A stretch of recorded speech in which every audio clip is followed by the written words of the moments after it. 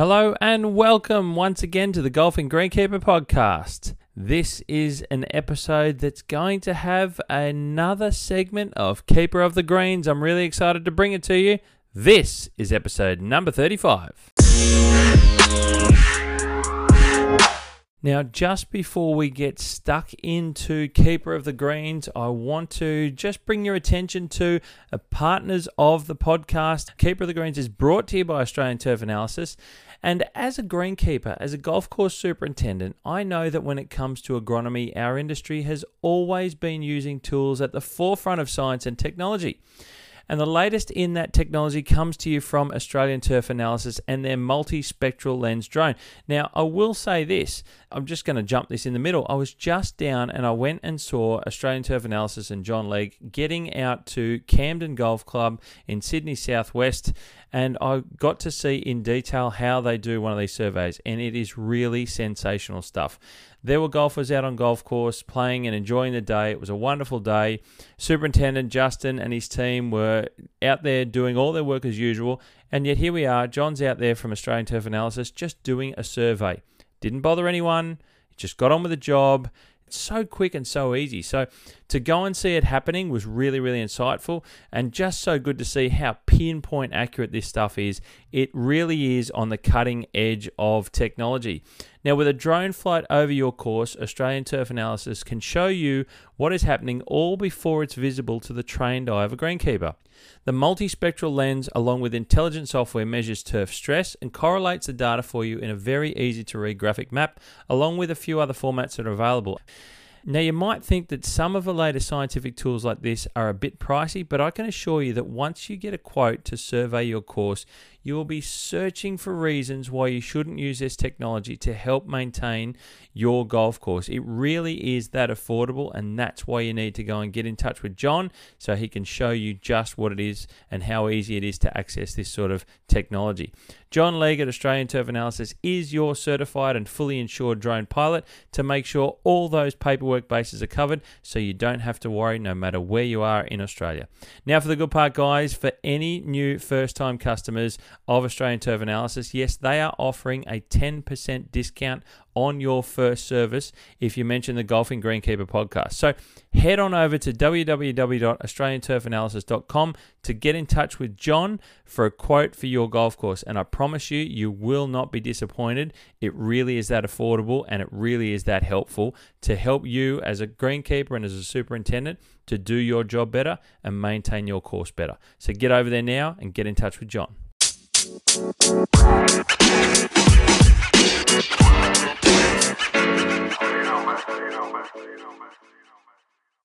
Ladies and gentlemen, we come once again to Keeper of the Green segment of the podcast, of the Golfing Greenkeeper podcast. I welcome you along to listen and join in a conversation and discussion. And I have on the line with me, we're going to a state that we haven't visited yet. We're going to head down to the southern parts of Australia into Victoria, the wonderful golf state that is Victoria, as we know, into Melbourne. And I have on the line Superintendent Peter Cawsey from Eastwood Golf Club. G'day, Peter. Welcome, mate. G'day, Steve. Thanks for having me. Mate, thank you for coming along. Now, this is a bit of a first for me, I will be honest, mate. I previously, not that long ago, I didn't know you. I don't know your golf course. I've never been to Eastwood, and I say sadly so because I love visiting golf courses all over the place.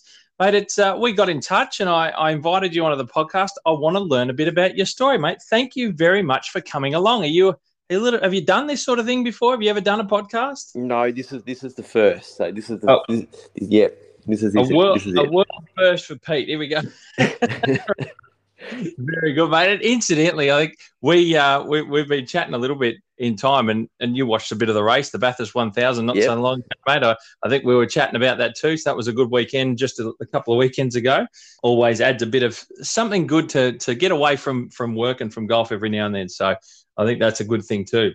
A good excuse to sit in front of the TV and drink some beers too, isn't it? Oh, mate, nothing, and you're dead right. I love that side of it too. But I was sitting at home eating. I don't know if you saw or if anyone listening heard me as well recently. I was sitting back just sucking on a jar of honey from Glenelg Golf Club in South Australia. So it's a bit random. But I was excited by it. Something a little bit different. But mate, I'm going to start off. We'll dive into your story. We'll dive into Eastwood a little bit. But first is a bit of fun, Steve's Super 7 questions. You ready to roll? Yeah, hit me with them. All right, mate, let's go. Sunrise or sunset? Sunrise. Unless I'm in Hawaii and I'm on the beach, it'd be sunset. Oh, wow. Now, that's just the place I wasn't expecting to hear for a sunset. I think most people could well and truly handle that sort of a sunset. Yeah. Very, very good. Now, we'll start off with some course appearance questions, and we're going to go with stripes or no stripes on fairways. This sort of changes for me. At the moment, I'm no stripes, so I'm sort of going down that cleaner look. And do you find we'll just dive into this a little bit while we're here. Do you find that it's a bit of a seasonal climate thing with your golf course there at Eastwood? If it's a bit more wet, a little bit more rainfall, do you go a different way as opposed to if it's a bit drier? Do you have that, or what's the reason behind it? I think part of it at the moment for us is it's probably a time-saving thing. It's a bit quicker mowing them without the stripes than it is with the stripes. But yeah, sometimes it if you can't get those stripes burnt into the fairways really well, they don't tend to look that good. So it just sometimes looks a bit better without them. Yeah, fair enough. And obviously that, like you said, it's for your golf course and for how you want Eastwood to look. It's something that you bring out. So, mate, very interesting. Always good to hear the reasons behind, which I do like. Now, preferred look of an overall course, lean or lush? I like the lush. I like the deep green and the white sand in the bunkers and all that kind of stuff. So the lush for me. Just the real standout presentation, which is something that look, that's what we do for a living as greenkeepers at the end of the day, is a presentation, and it's a certain style. So that's good, mate. Now, what about favourite green surface? Bent grass, couch grass, or something else, which if it is, you need to name it? Well, I would have said bent grass. Obviously, but courses I've been at previously were bent grass, and then obviously Eastwood's a mixture of bent and polar, and I'm actually quite enjoying the surface we get out of that bent and polar at the mix at the moment. So I'll stick with that. Bent and polar, nice, and that's something that we have heard quite a bit too. So that's what you've got at Eastwood. That's very very interesting to hear. We go to number 5. Where do you prefer to maintain a golf course? Cool climate or warm climate? I haven't experienced a warm climate course yet, so I'll probably stick with the cool at the moment. So, okay, very good. Favorite bunker style, mate? This one's always one that I love to hear the answers for, and I think a lot of people listening do. St Andrews, Kingston Heath, or Augusta National? I'll probably stick with the Heath, I think. Very, very nice. I think it's a good Aussie one. It's a good Aussie one, that one. And finally, mate, one last one to kick off the fun. If you could visit one golf course anywhere in the world tomorrow, which one would it be? I would have said St Andrews, but I'm married to a Scottish person, and we went over there for a holiday, so we've sort of walked around St Andrews and Cawsey and stuff like that. So this one's this one's a little bit different than anyone that I've heard for a while or anything. Is Wolf Creek in Nevada? Oh, Wolf Creek, right. There you go. Where does that come from? Well, I've just seen some photos of it sort of out in the desert and stuff like that. It just looks pretty impressive with all of the sand and stuff around it, and then all of the deep green fairways in amongst it all. So it's just it looks good in the photo. So I just think high contrast. And probably near Las Vegas as well. So it'd be an excuse to go to the casinos. A nice part of the world to visit, on top of having to see a nice golf course to boot. Yeah, exactly. Very, very good, mate. All right, well, that's the bit of fun, and I always like to see, and I think our listeners love to compare their thoughts with what they're hearing as well, which is always very interesting, mate. So thank you. Well done. Now, let's kick off. Pete. Let's learn a little about your story, mate, where you've come from and how you got to where you are today. And we'll start at the beginning for you, mate. Tell us all and explain to us how you got into greenkeeping as a trade for yourself. Where did it begin for you, Pete? Well, I coming out of school doing year 12, I didn't know what I wanted to do with myself, and it probably was evident in the subjects that I'd chosen at school. I think I did mechanics, photography, and horticulture. Which that's a broad mix. Yeah, exactly. It sort of scared the parents a little bit. I think they thought I was going to be taking photos of cars in parks and stuff like that. But I like being outdoors and doing all of that kind of stuff. So I sort of stuck with the horticulture side of it all and did the advanced certificate in horticulture at Holmesglen down in Victoria here. And for part of the requirements for that is you had to undertake work experience. Yep. I sort of started doing my work experience at my father-in-law's nursing home, and then found Spring Valley Golf Club. I ended up doing some work experience there for was supposed to be 6 weeks, and I think it ended up almost being 6 months. So, Wow. and that was at the time when John Sloan was in charge of all his courses down here, and one of the courses that he was in charge of as well was Long Island. Okay. Yep. That's right next door to PK. Is that right? Peninsula. Yeah, that's correct. And they had an apprenticeship going. And I'd fallen in love with it. You know, I was an 18-year-old kid coming out of school, you know, riding around on motorbikes and talking on walkie-talkies and stuff like that. So I was having a ball as a work experience kid. And sort of went down, and at the time Glenn Stewart was down as the superintendent down there, and I sort of had a chat with him, and he offered me an apprenticeship, and it sort of led in from there. Wow. Okay, that's very good. And I think those of us who know, Glenn Stewart's now moved on to become the director of courses, I think is the title at Peninsula Kingswood. Yeah, correct. If I'm not mistaken. So he's obviously gone in through the world in the sandbelt there, and now is at what we know as the wonderful PK. So you spent a bit of time. How long were you there at Long Island for under Glenn before you sort of moved on a little bit? Well, I finished my apprenticeship there, so it was in 1994 until 2000 I was down there. So Glenn was there for maybe a year and a half, and I think he then moved on to Woodlands at that stage, and his brother Shane took over at Long Island. So I sort of caught both of the Stewart brothers as my bosses while I was doing my apprenticeship, which was really good. So. Very, very good. Yeah, so I finished my apprenticeship there and started the advanced certificate in sports turf management at the time, and then in 2000 I moved to the Heritage Golf and Country Club as a groundsman. Was 2 minutes from home, so it was I was 2 minutes from home to get to Heritage, or it was a 45-minute to an hour drive down to Long Island. So it was, the long commuting was taking its toll, and it sort of took up the job there. So the Heritage, just to check with people, so we're talking Spring Valley, that's sort of down the southeastern parts of Melbourne, and then Long Island's not far from there. Is that right? Yeah, correct. It's a little bit further down towards Frankston. Yep. And then Long Island we head to the Heritage, which is up the northeast, up the Yarra Valley. Is that, correct. Is that right? And that's the Nicholas. The start of the Yarra Valley, yeah. So when I first started there was just the Jack Nicklaus course. Yep. At the time, and then obviously later on they built the second course, the Henley course. So. Right. So it's a two. So was it two courses when you were there? No, it was just the one course. Okay. The other one hadn't started. The second one hadn't started yet. So St John's. Right. Okay. St John's was the course. Okay. Yep. Yeah. So that's up the Yarra Valley. And did you find much of a difference in, I can assume so, but tell us, was there much of a difference in your learning a bit of your craft there and experience from going from a bit of the sandbelt to up the Yarra? I don't know the Yarra specifically. Are they different styles of how to maintain courses? Yeah, it's a lot harder to dig holes out there, obviously being in the clay rather than on the sand, but it gets a lot wetter during winter. Obviously, okay.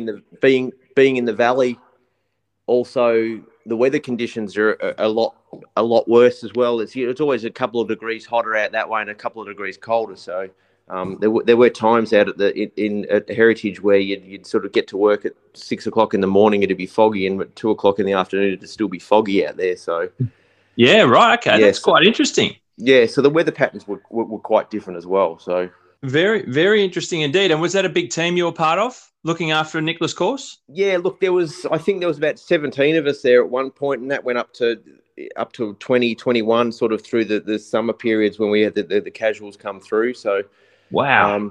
Then obviously they built the second course, and then obviously we had the two separate crews on there, which was good. Right. So yeah, it was a big project. Very interesting, and no doubt, obviously, there's standards and expectations with a Nicholas name to a course as well. I don't doubt there would have been a pretty impressive workload and quality of golf course to be part of.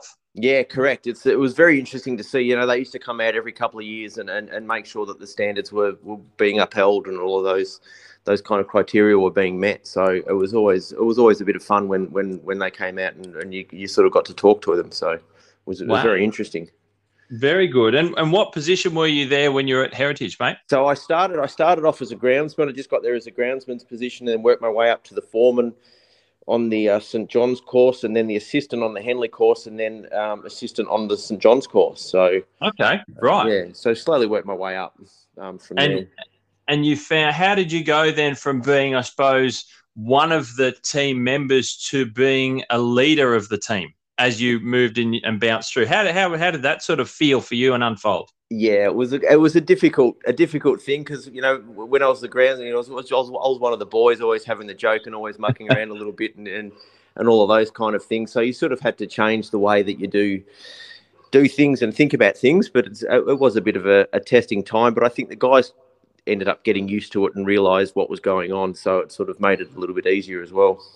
And learning to, I suppose, manage team, keep a team together and pull everyone in the same direction, working together cohesively. They're sorts of skills that you learn, I suppose, as you step up. I know I did, so I can only assume that was a similar thing for then, you know, as you move on from a place like Heritage. Yeah, exactly right. Well, it's, you know, working underneath Glenn and Shane, and then obviously Sam Moyle while at Heritage, they're very good operators. So I sort of learnt quite a lot from those guys.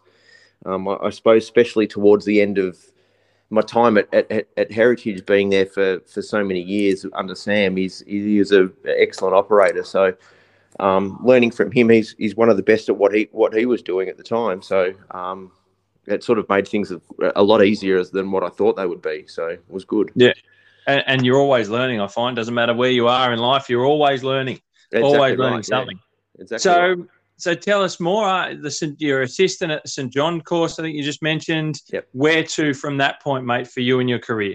Well, obviously, 2015, the position at Eastwood came up as a superintendent. So I thought it was time for me to go out on my own and try and land on my own 2 feet rather than rely on other people all the time. So I applied for that and was successful in getting that, and I've sort of been there ever since. So how long? So tell us a little bit, and we'll probably go into a little bit of Eastwood. So you had the desire, I suppose. You were looking for that next step, that challenge of, I want to put my mark on somewhere, the same as the people I've been looking up to so far in your career. Is that sort of how that come about? And you were looking around a little?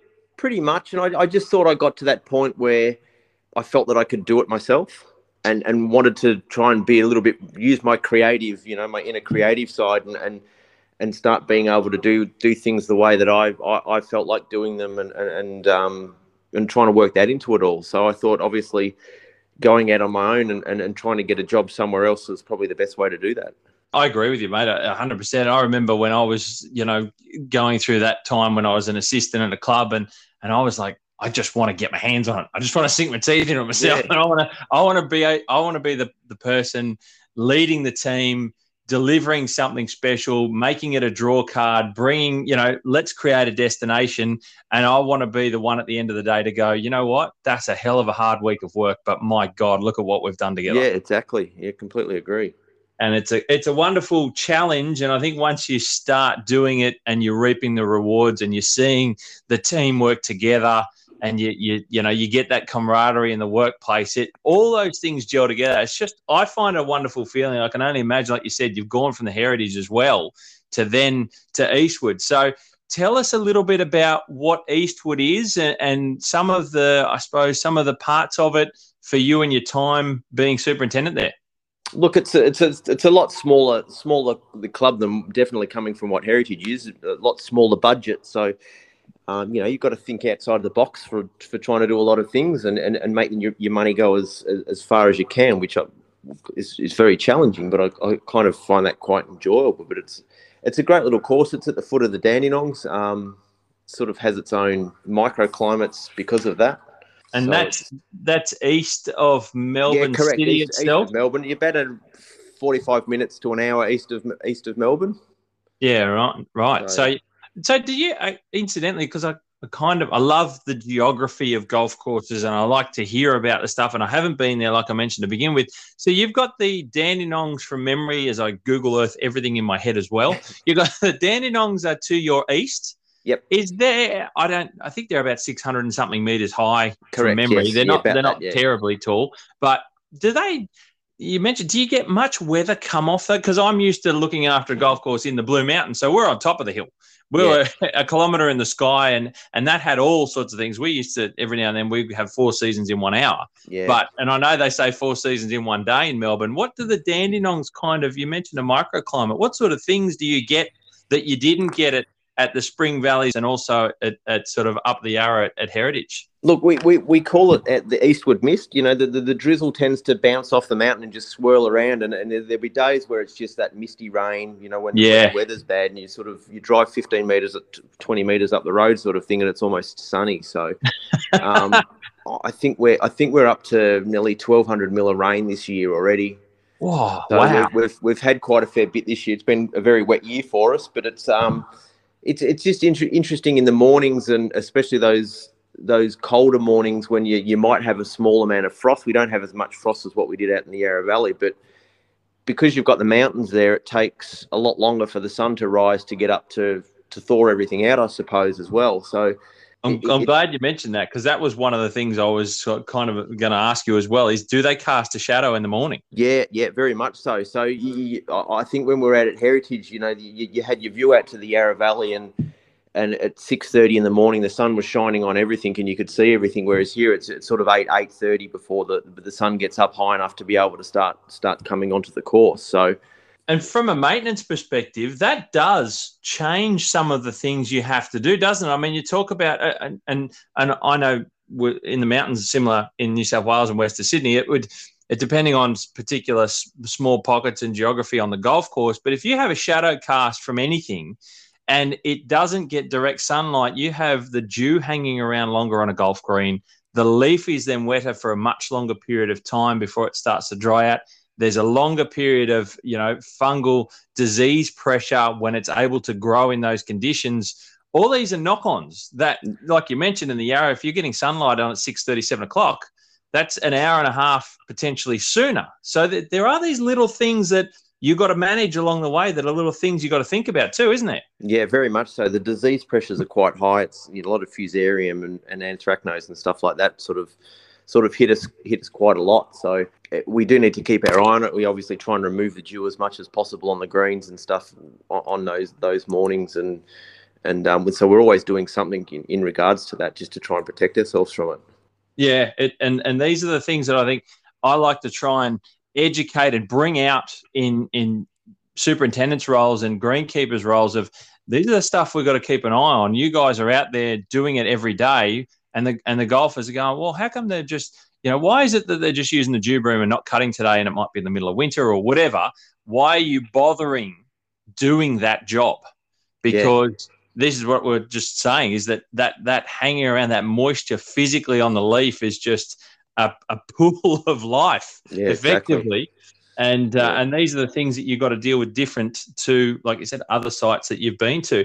Mate, how did it feel being a super? Finally, obviously, you'd gone from Heritage to being at Eastwood, something you wanted to do. What was the feeling like for you for the first week, the first month of getting your hands on the team, getting in there and putting your direction on it? What was that like for you? Did you really revel in that job? Look, I was very excited. I was very, very excited. Don't get me wrong, but it was a bit nerve-wracking, as most people would probably think that it is. You know, all of a sudden realising that the decisions were up to me, and I had no one to fall back on if I wasn't sure about something. So, you know, it was as excited as I was. It was a bit nerve-wracking. But as I said earlier, I was fortunate to work under, you know, some of the best operators in the industry, in Glenn and Shane from Long Island, and then Sam at the Heritage. So those guys are really professional and knowledgeable, and I learned a lot from them, especially Sam in the later career as a foreman and assistant. So they made it easier for me, and they sort of shaped me as a super, and I'm sort of grateful for them for that. So. And, mate, all those things, they do make a difference. You know, we're all products of our own environment. And then I suppose, like you said, when you're out in the deep blue sea and you look around and there's not really anyone in sight, and you know it's just you, and you're answerable to those people above you, be it general managers and committees and boards. I mean, they're all staring at you going, you know, touching wood, saying, are we up to speed here? And what are we delivering for this time frame? It is a pretty impressive thing to do, but then equally, like you mentioned, quite daunting as well. Did you have to lean on peers much? Do you do that yourself in this role now where you're at? Do you, every now and then you catch up with some of those guys? Yeah, I do. I speak to them every now and then. There's a few other superintendents that I'm quite friendly with, that we sort of that are around the area and stuff, that we sort of get a hold of and have a chat to and bounce things off. So I do that. I probably didn't as much at the start, because I thought, well, no, I want to try and do this myself, and I think I've sort of learnt my lesson a little bit in that respect, and you know, I'm not afraid to ask for advice or help on things these days. So I'm always willing to have a chat to someone about something. And I think that lends to the camaraderie in the industry. I think everyone's quite open, and they're welcoming to, you know, catching up and asking questions and querying along the way. Just you bounce, like you said, you bounce ideas off usually with the local other superintendents around your immediate area too. So, you know, most people I know have those groups of people around nearby that you often catch up with once every now and then, or have a chat or whatever. And it's quite a good thing. A great part of the industry, I find, is getting to know those people around and catch up with from time to time. Definitely. And I think that's where most of the Victorians are sort of, for the last couple of years anyway, we've sort of missed out on a bit of that, with conferences and all of those kind of things getting cancelled. So I think everyone's just hanging out just to try and catch up with everyone at some point. So yeah, well, we were at the middle of this year, just gone in July or June, or one of the two, I think it was June, where, no one from Victoria was able to come up at all to the conference, and it was last minute cancellations for everyone, because I know there was a few that I knew were coming up, but then it was just like, nope, can't happen, we're not allowed to go, or we can't get out, we can't get in. It's been a very challenging time, and we know socially within our own circles of friends and family how difficult it is. In a workplace, it's equally just as difficult as well, because, like you mentioned, and like we just talked about, is you do lean on and catch up with and break down those things that you're trying to work through in the workplace. It's always good to have those ears to lean on from time to time. Yeah, definitely. Pete, it's wonderful insight hearing your journey, that you've gone from how you got into the industry and all the way up to becoming a super at Eastwood. I love, like I mentioned, love hearing all these bits and pieces about the courses you've been at, how they've operated, and what you've got there at Eastwood, and in the geography and the elements. Like I said, I really enjoy it, and I think it's a key to understanding that for those that want to go and visit Eastwood and play Eastwood, and what makes it quite unique. Tell us a little bit about Eastwood itself, in particular for golfers. Is it a parkland style course, separate maybe from the Sandbelt? I don't personally know. It's an 18-hole course. I know that. Tell us a little bit about some details. Yeah, look, it's obviously a clay profile, so it does get very dry during summer and quite wet during winter. I think the last couple of years we've had very wet years, and obviously being in a lockdown with no golfers around, it was probably a bit of a blessing in disguise that they weren't out there, because there would have been a lot of complaining people, I think, with how wet they would have got their feet and not being able to use their golf carts. So we have been doing a lot to try and do some drainage work to improve the playability of the course in the winter months. We were planning on doing some in November, but obviously it was still too wet all the way up till now, basically. With how wet we've been. So that's been pushed off until January to get that done. There's still 11 of the original push-up greens from when the course was originally built.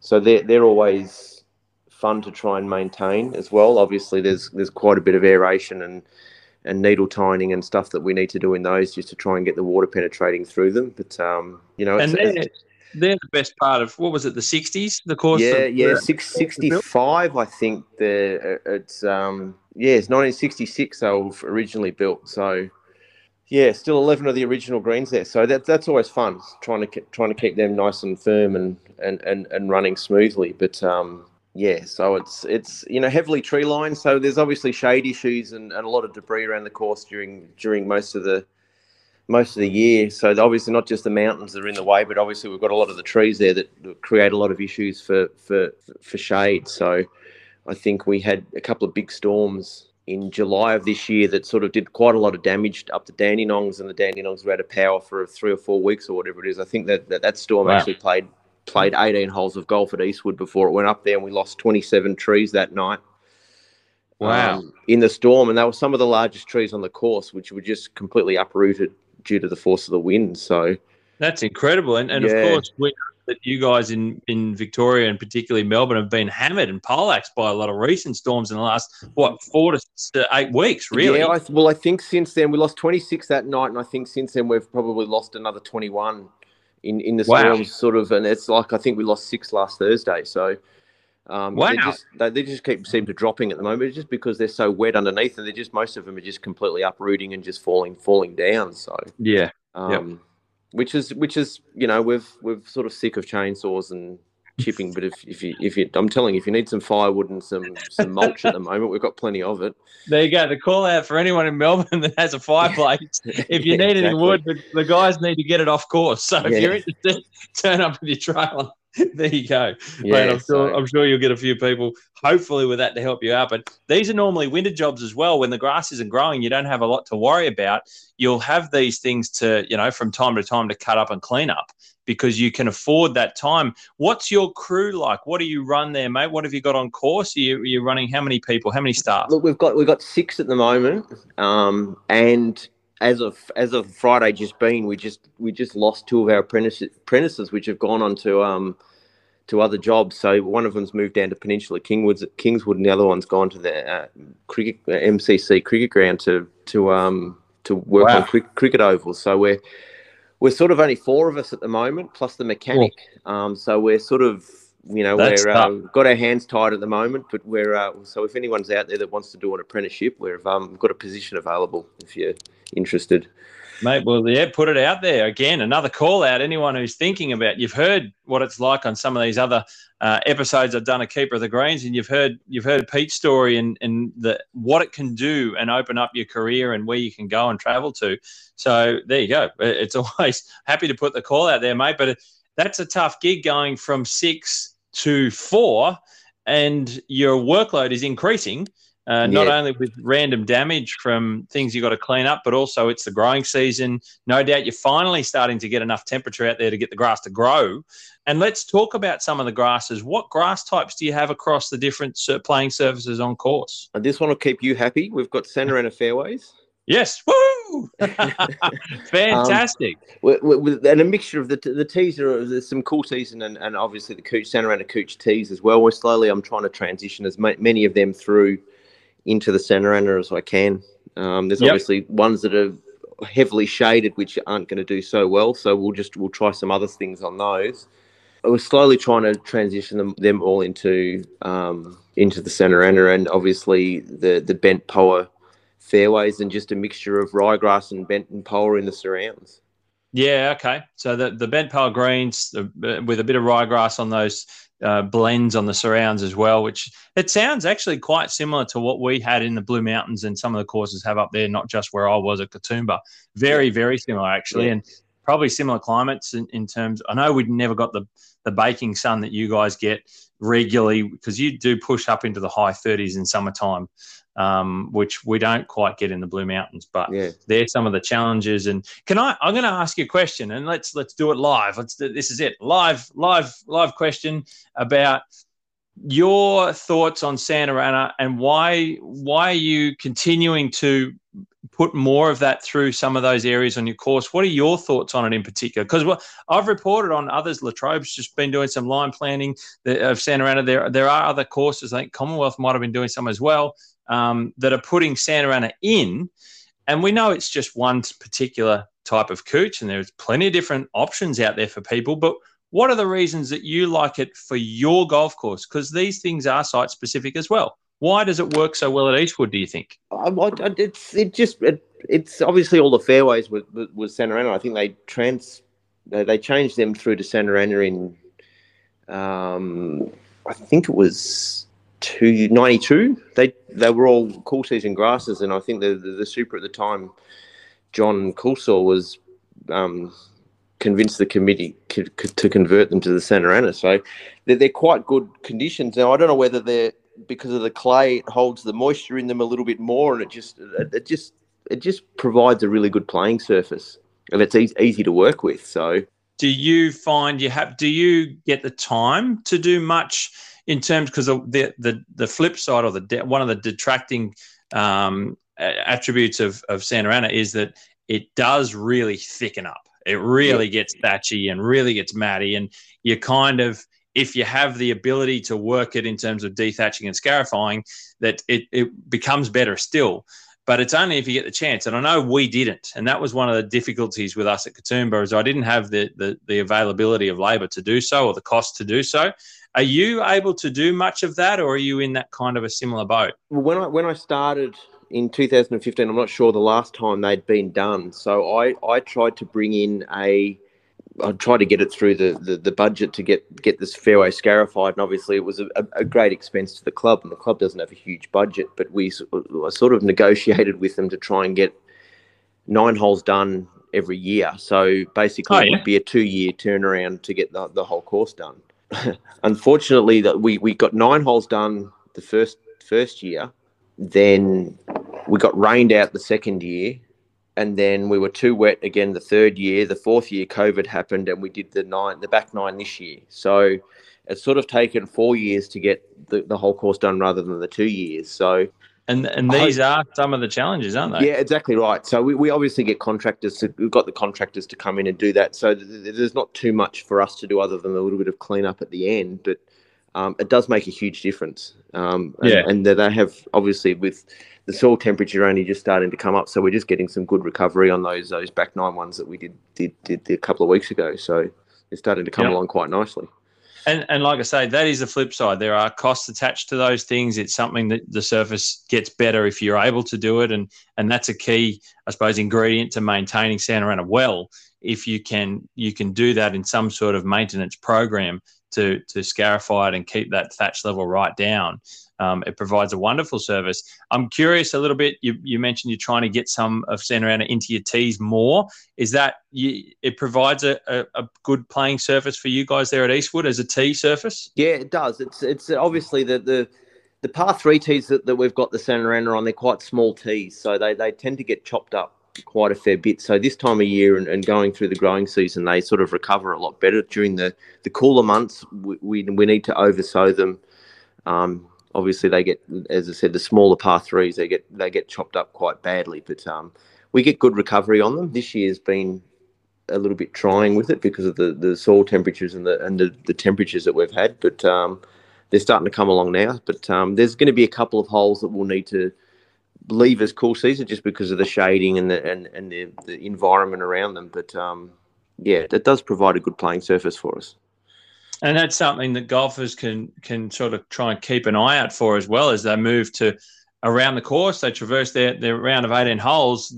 Is particularly in winter, it'll stand out more where you've got those cool season areas, won't it? Because they'll be bright in colour as opposed to the Santarana, which will be dormant. So they can see what parts are actively growing, and they might get a little bit more of a different bounce or play as they hit the ball through those areas too. Yeah, exactly. Yeah, very much so. Something to keep in mind. I like to bring that out of a golf course so people are aware when they go and play that there are those different parts to specific areas on the course, which is always good and interesting to see as well.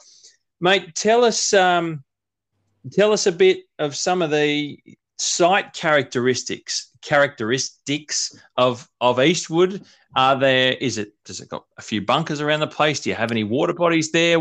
Is it a hilly course, or, like I said, I know nothing. So tell us as golfers, we want to come and visit, what we're going to experience. Look, it's undulating. I wouldn't say it's hilly. Some people, the older people, say that it's quite hilly. There's a few holes that it's up and down. So there is a bit of undulation through the course. There's, I think, about 42 bunkers, which aren't necessarily the best bunkers in the world. But we did start a program of putting bunker liner in those. So we've done four holes now with the custom bind.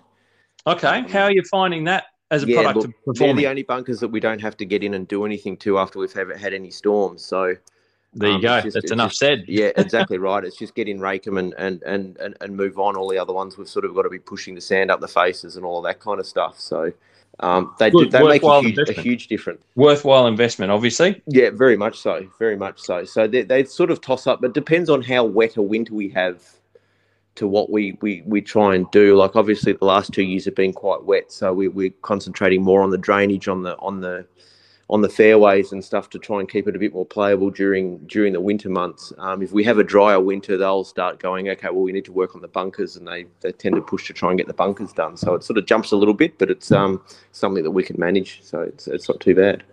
That's good. I'm a bit curious, mate. How busy as a golf course are you? Do you are you part of this wave of post-COVID sort of stuff where you're getting, 100, 150 players a day, or was that normal for you previously? Where's the course and club sitting now in terms of traffic? Yeah, look, we did get really busy there. It's died off a little bit, but not that much. It's obviously made our life, as you'd know, hard getting jobs done and the spraying done with all of the golfers that are out there at the moment. But I think we're up towards the 60,000 rounds a year. So yeah, right. So it's quite busy. Yeah, obviously the main comp days, the Saturdays and the Wednesdays and now the Thursdays are probably starting to be the busiest days on the course, and then they just filter through for the rest of them. So, and are you public access as well? They have opened it up to public access at certain times. Obviously the non-comp times and out of the busy peak times, but they do open it up now to green fee payers and all of those kind of people coming in. So yeah, they do. That's good. So next time I'm in Melbourne, I can come and play if I'm on the right day. I don't need to be invited as a guest of a member. I can bring up and you can, but you can give me a call and I can try and organise something for you.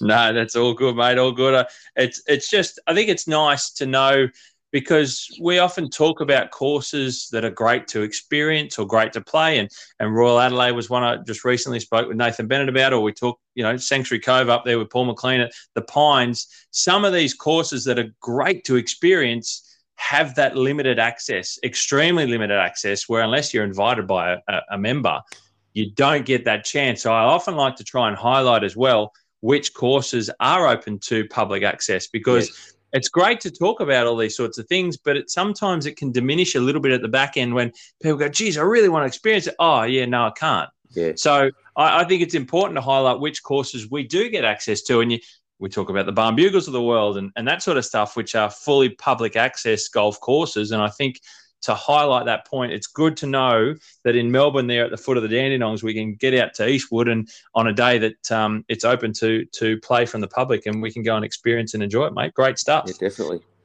Right, mate, this is a great question, because I always used to do this, every day, if not every second day at work. I want you to be able to tell us as a visitor to the golf course what you see every day, more or less, as one of the best locations to just get and soak up Eastwood, what Eastwood is. Have you got somewhere on the course that you really enjoy, that as a player, if we come and visit, we go, right, I've got to remember when I get to the 7th tee just off the side, I've got to view this way to go and check out. What's a spot? Because you know it so intimately. Tell us what a wonderful spot is on the golf course where you can just soak it up. In the mornings, I think when you get those good sunrises is if you get there at the right time. You stand on the second tees and you're looking across the little body of water that's in front. It's a little par 3. And you got that Dandenongs. You're looking straight towards the Dandenongs, and all of a sudden you're getting the sun popping up over the Dandenongs. Nice. That can be quite nice when you get those really red sunrises in the morning. So that's probably my favourite spot. Beautiful. Down there. So yeah, it's nice. It's good at that on those mornings. And early into the round, so you can be early enough out there and really take that in. Yeah, definitely. Yeah, no, always nice to know, mate, because like I said, when people visit, we like to see some of those things that we might not know is there. So a morning game, it's not super early, but a morning game, a morning round at Eastwood's very nice by the sounds of it. I think it's probably the spot that I post most of the photos from, sort of around that area in the morning. So if I'm posting any pictures on my Instagram and stuff like that, it's usually from down there somewhere. There you go, mate. Incidentally, where can we follow you? Where can we follow you? What's your Instagram handle? At Pete Cawsey, I think, or at Pete Cawsey. Pete Cawsey, yep. And you'll probably see some of the shared photos through Eastwood Golf Club's page anyway, I think. So there you go. Get on if you want to know more about the course and see some of the good stuff before you get a chance to go there. Go and follow Pete. It's it's always good to hear those locations, and I find it really interesting. One cool part, and this is kind of where we also got in touch early on, mate, is this sculpture, this wooden piece of art I want you to tell us the story that you told me over the phone. Tell us what this piece of art is. Tell us how it come about, how it was actually done, and where it is on the golf course. All right, it's adjacent to the first tee. So you're standing on the first tee. It's sort of the front left-hand corner of the first tee. So you're sort of standing on there, and all of a sudden you've got this, what looks to be a golfer hitting a golf ball at you sort of thing. But it's there was a large cypress tree there that posed a safety risk. This was back in, but this project was done in 2015. So there was a cypress tree was deemed to be a safety risk, so they were going to remove it. But rather than doing that, someone came up with this suggestion of doing a wood carving out of it.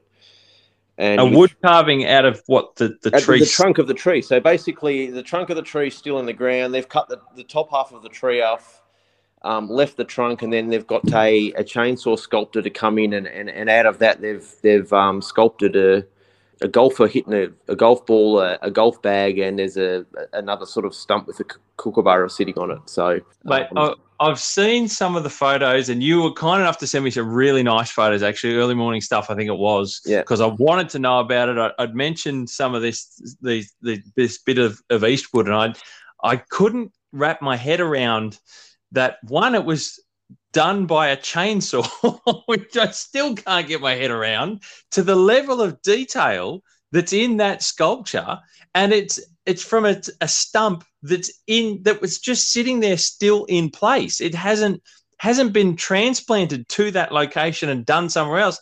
It was done there. Yeah, exactly. On the ground. It was always, as I said, it was done before I was there, but they had the scaffolding around it, and I think it took him 2 weeks to do it.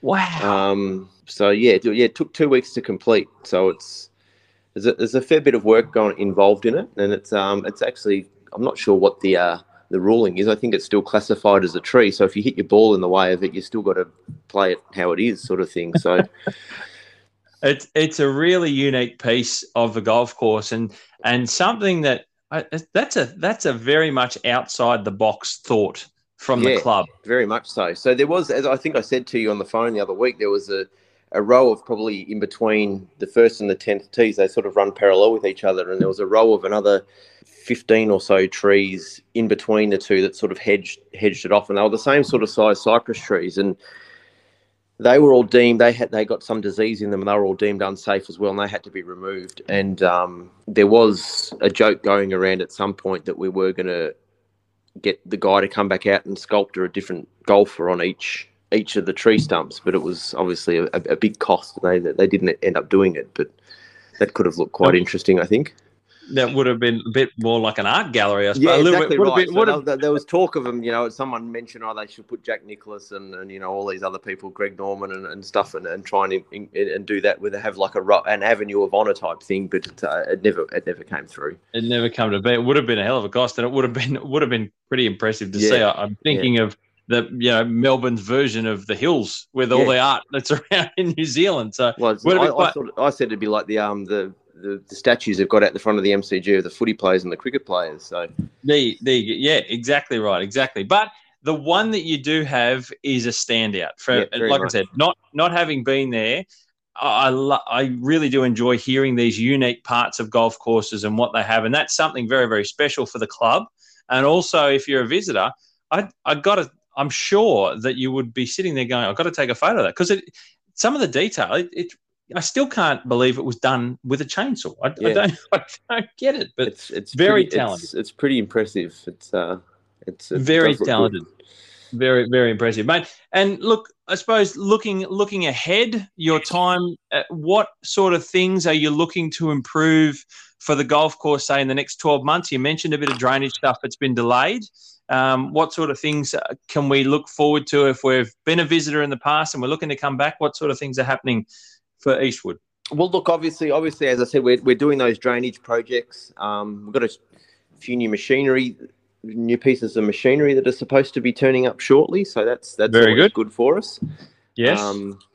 I'd like to do the irrigation system, but that's probably, we've still got this irrigation system that's been put in there in 1975, and it's still the same one. So it's wow, bit of a handful. But that's another argument for another day, I think. But well, you've done a little bit of an upgrade. Was it the third tee? Yeah, we've done an upgrade adding and upgrading a few of the issues that we have. But it's one of those ones. I think we turn the system off during winter and then turn it back on as we come into the season where we start needing it again. And I think in the first 4 weeks we had 7 breaks and seven sprinklers that we had to fix. So it was actually that's an interesting statement you just made when you say, I heard this from Superintendent Ben Lucas at Tuggenwell when I went and caught up with him a few years ago on the Murray. He said something similar to me, and coming from the Blue Mountains and in Sydney, we don't get to turn it off. You just said then you turn it off for. Is that actually what you do? Literally? Yeah, we switch it off, and if we need to water anything in or anything like that, we'll start it back up again. But it's just to reduce our time of doing any repairs across the winter months because what's happening with ours at the moment is all the glue joints from the original glue joints are just started to give way. So I think if we left it on during winter, we'd probably spend most of our time doing irrigation repairs. So we just shut the system down. So just try and protect it a little bit. Sitting there static at full pressure, you're going to test it every minute. So you don't need that. Yeah, exactly. So we just shut it off and forget about it, and then remember all those areas that we forgot to fix up last year when we turn it back on again the following year. So, well, mate, hopefully that's something that like you mentioned, it's something that the club's thinking about, and I'm sure that they've got your advice along the way, and no doubt that, look, all these things are part and parcel of maintaining a course, aren't they? You do have your challenges. Yeah, you do have your challenges. Yeah. But look, Pete, I've really enjoyed having you on the podcast. It's been wonderful to chat and hear your story, and certainly the courses that you've experienced and you learnt your trade through there. I didn't know any of that, so it was great learning some of that with the Spring Valleys and the people you'd worked under and Heritage, and now you've got your own reins at Eastwood. I think hopefully this has put Eastwood somewhat on the map a little bit for people to want to visit. I know I had some comments from some of the people that follow me on social media that said, I'm 20 minutes from Eastwood. I've never played it. I might think of it going out there now. So, yeah, nice. Mate, I do hope that they get to go and enjoy it. And, mate, I really appreciate your time coming on and getting your story out there. It's another piece to Keeper of the Greens, and I certainly hope, you get a couple of people saying, look, I want to come and have a sticky beak at Eastwood, and they've got to know a little bit more of you and your story. Thanks for the opportunity. Not a problem, Pete. Thank you very much for being on. Not a problem. Thanks, mate.